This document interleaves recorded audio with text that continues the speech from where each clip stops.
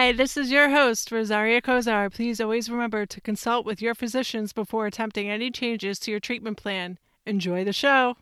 Hi, this is Rosaria Kozar, and you're listening to Living with Scanxiety. I really appreciate you tuning in today. Now, we all know Scanxiety is to help prepare you for the road ahead. So today we're going to focus on a term. Now, it can be used for moms or dads for that matter, but in this episode, we're going to be using it from a mom's perspective. Once you get your diagnosis, you'll hear terms that are not exactly medically based. And I want to help you with this because this one in particular can be very scary. But like the diagnosis, you never signed up for it. This word, or better yet, concept, is called momcology. So I want to give a warm welcome to a mother of a cancer survivor. She started her life's work as a speech pathologist and now is a mother of two, and on a new road as an activist and entrepreneur. She is one of my favorite momcologists because she embodies the entire idea. So welcome, Liz, and how are you doing today? Great. Hi, Rose and everyone. Thanks so much for having me on. Yeah. Can you tell us a little bit about your background story, about your son? Sure. So Marco is now 8 years old, but he was diagnosed with stage 4 high-risk neuroblastoma at the age of 3.5. He didn't present with a lot of abnormal symptoms. He had some pain in his leg and started limping, and some fevers and things that were sort of, not concerning as a mom. You just think it's kind of nothing to be concerned about. But upon further investigation and testing, they did find a mass in his abdomen. And we were immediately sent to Boston Children's Hospital, where Marco underwent 18 months of intensive treatment, including 6 rounds of chemotherapy, 10-hour tumor resection surgery, 12 rounds of radiation, stem cell transplant, MIBG therapy.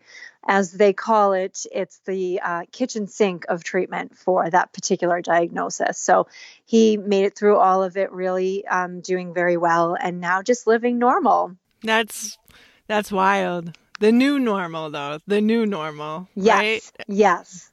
Yeah. Well, that'll be a different episode.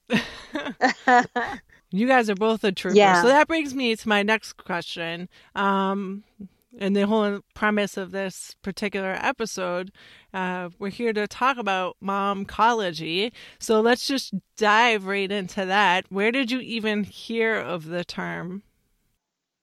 Yeah, it was an interesting word for me to come across. I actually learned it from another mom who I met in the hospital. Our sons were going through the same diagnosis, the same treatment at the same time. And when you have kids that are young, they want to be out in the hallways. They don't want to be stuck in bed when they're feeling well. So Marco and I would be walking the halls all day when we were there. And I met several moms, but one in particular that we still are very good friends. And she was much more versed in the medical field than I was. I chose not to read a lot of literature.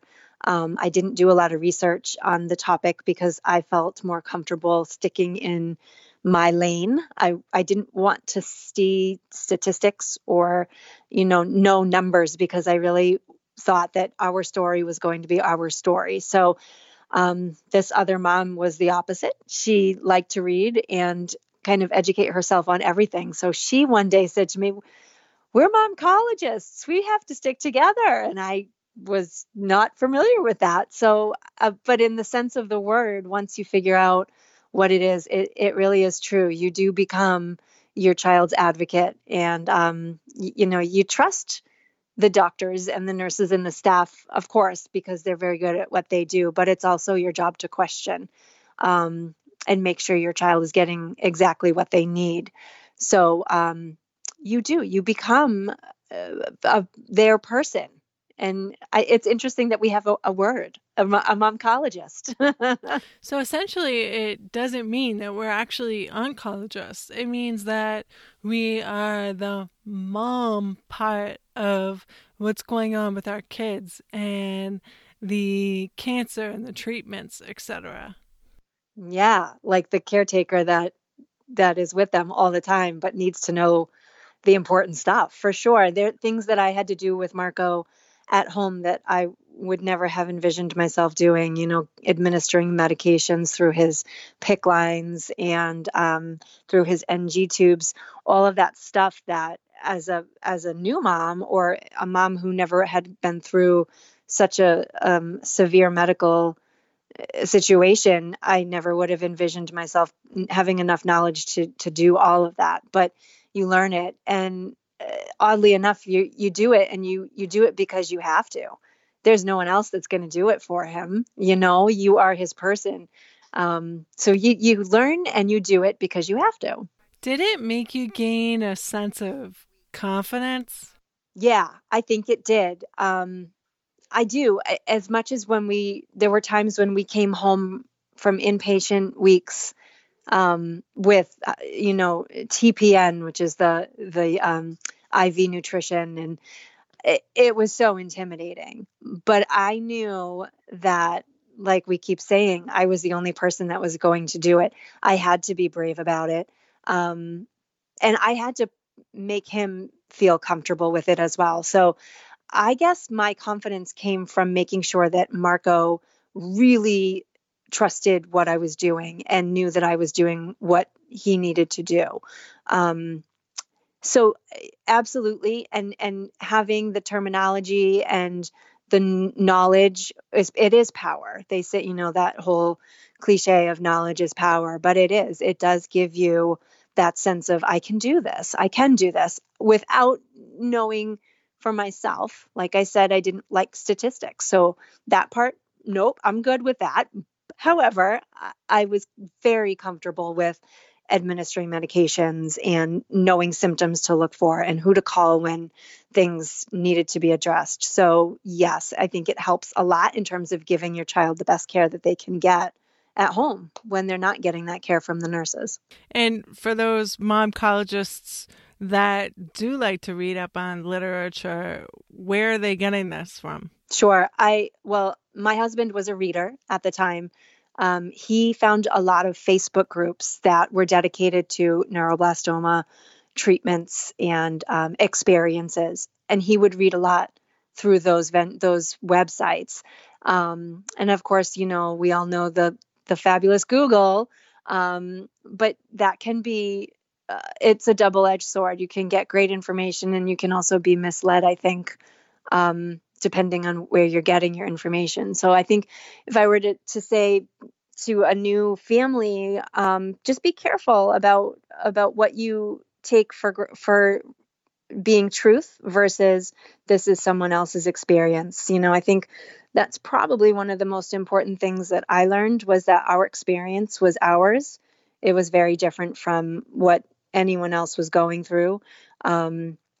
So just being able to take it for what it was. And even when you read the difficult stories, whether it's on Google or on a Facebook forum, you feel it. You have to feel it, But I think that as long as you don't let it really bring you down, you got to be positive for your kid. And if they see you feeling that angst, they're going to sense that. And most hospitals, too, I just want to piggyback off that, do have some sort of library or support system or social workers and other people that can educate you on what to do outside of technology. So if you're someone that is scared of that technology, you can lean back on professionals. And definitely for the administration of the drugs and whatnot, you want to rely on your oncologist. The nurses, I think, are wonderful in terms of that part. They're so supportive emotionally, but so smart as well. So, being able to pick their brains, they were just wonderful at guiding us. And then another part of momcology is, like you said, being your child's advocate, but also making them feel comfortable. So how did you do that at the hospital? So with Marco, he was so young. We never used the term cancer with Marco. we just told him he had a germ in his belly, and oh, it's time for us to go to the hospital and have some medicine. And he never once was upset about going. We made it fun. We brought fun blankets. We brought fun pillows. We brought games. We brought fancy night lights. One week we were in the hospital. Actually, it was a month of October, and we missed trick or treating. And he said, "Mommy, can we bring candy?" And I said, "Yeah." So we even brought a doorbell, a wireless doorbell, and we put it on the outside of his room. And whenever the nurses came in, they would ring the doorbell and we would give them candy. And as silly as that sounds, it passed the time, and he remembers the positives of those things. We tried to be careful with terminology with him and just make it, as unscary as possible. Even now, when it's scan time, we'll say, "Okay, it's time for your pictures. We're going to go. It'll be quick." He fortunately does not need to be sedated anymore, but when he did, we would say, "You're going to have some sleepy medicine, and there, take your picture, and then you'll wake up and we'll get a donut. We'll go to McDonald's." Just really trying to give him something positive to hold on to no matter what we were going through. Yeah, and for those of you guys out there that don't know about why a child will need to be sedated for a scan, it's because they're so young they wouldn't understand or know that they have to maintain complete stillness during the entire scan. So that's what Liz is referring to. So it sounds like you were having more fun than, well, you were making it really fun for him. And so did this help you make friends while you were there? Absolutely. The nurses used to love it when we were coming in for our weeks of chemo, because we had a lot of fun. And I have to say, I enjoyed it. I think that I just tried to have fun with him the best I could, even when he was feeling really yucky. And it did help me connect with people. The nurses felt like family after a while, and I was able to connect with other moms. Like I said, the one that we're still very good friends, but there's 4 other moms that 3 others that I still connect with that were going through the same treatment for the same type of cancer at the time. So it was great to be able to bounce things off of one another and vent and use the terminology that we all were familiar with, and sort of just be there for one another. It's something that you can only really talk about with someone who's been through it as well. They understand it in a different way than anyone else. Yeah, because you can appreciate every single second that you have with your child at a different level than somebody else that doesn't understand what you've been through. Yeah. And I have to ask, what suggestions you kind of gave some before about research, but what are other suggestions that you would have to give to parents of newly diagnosed children in relationship to momcology?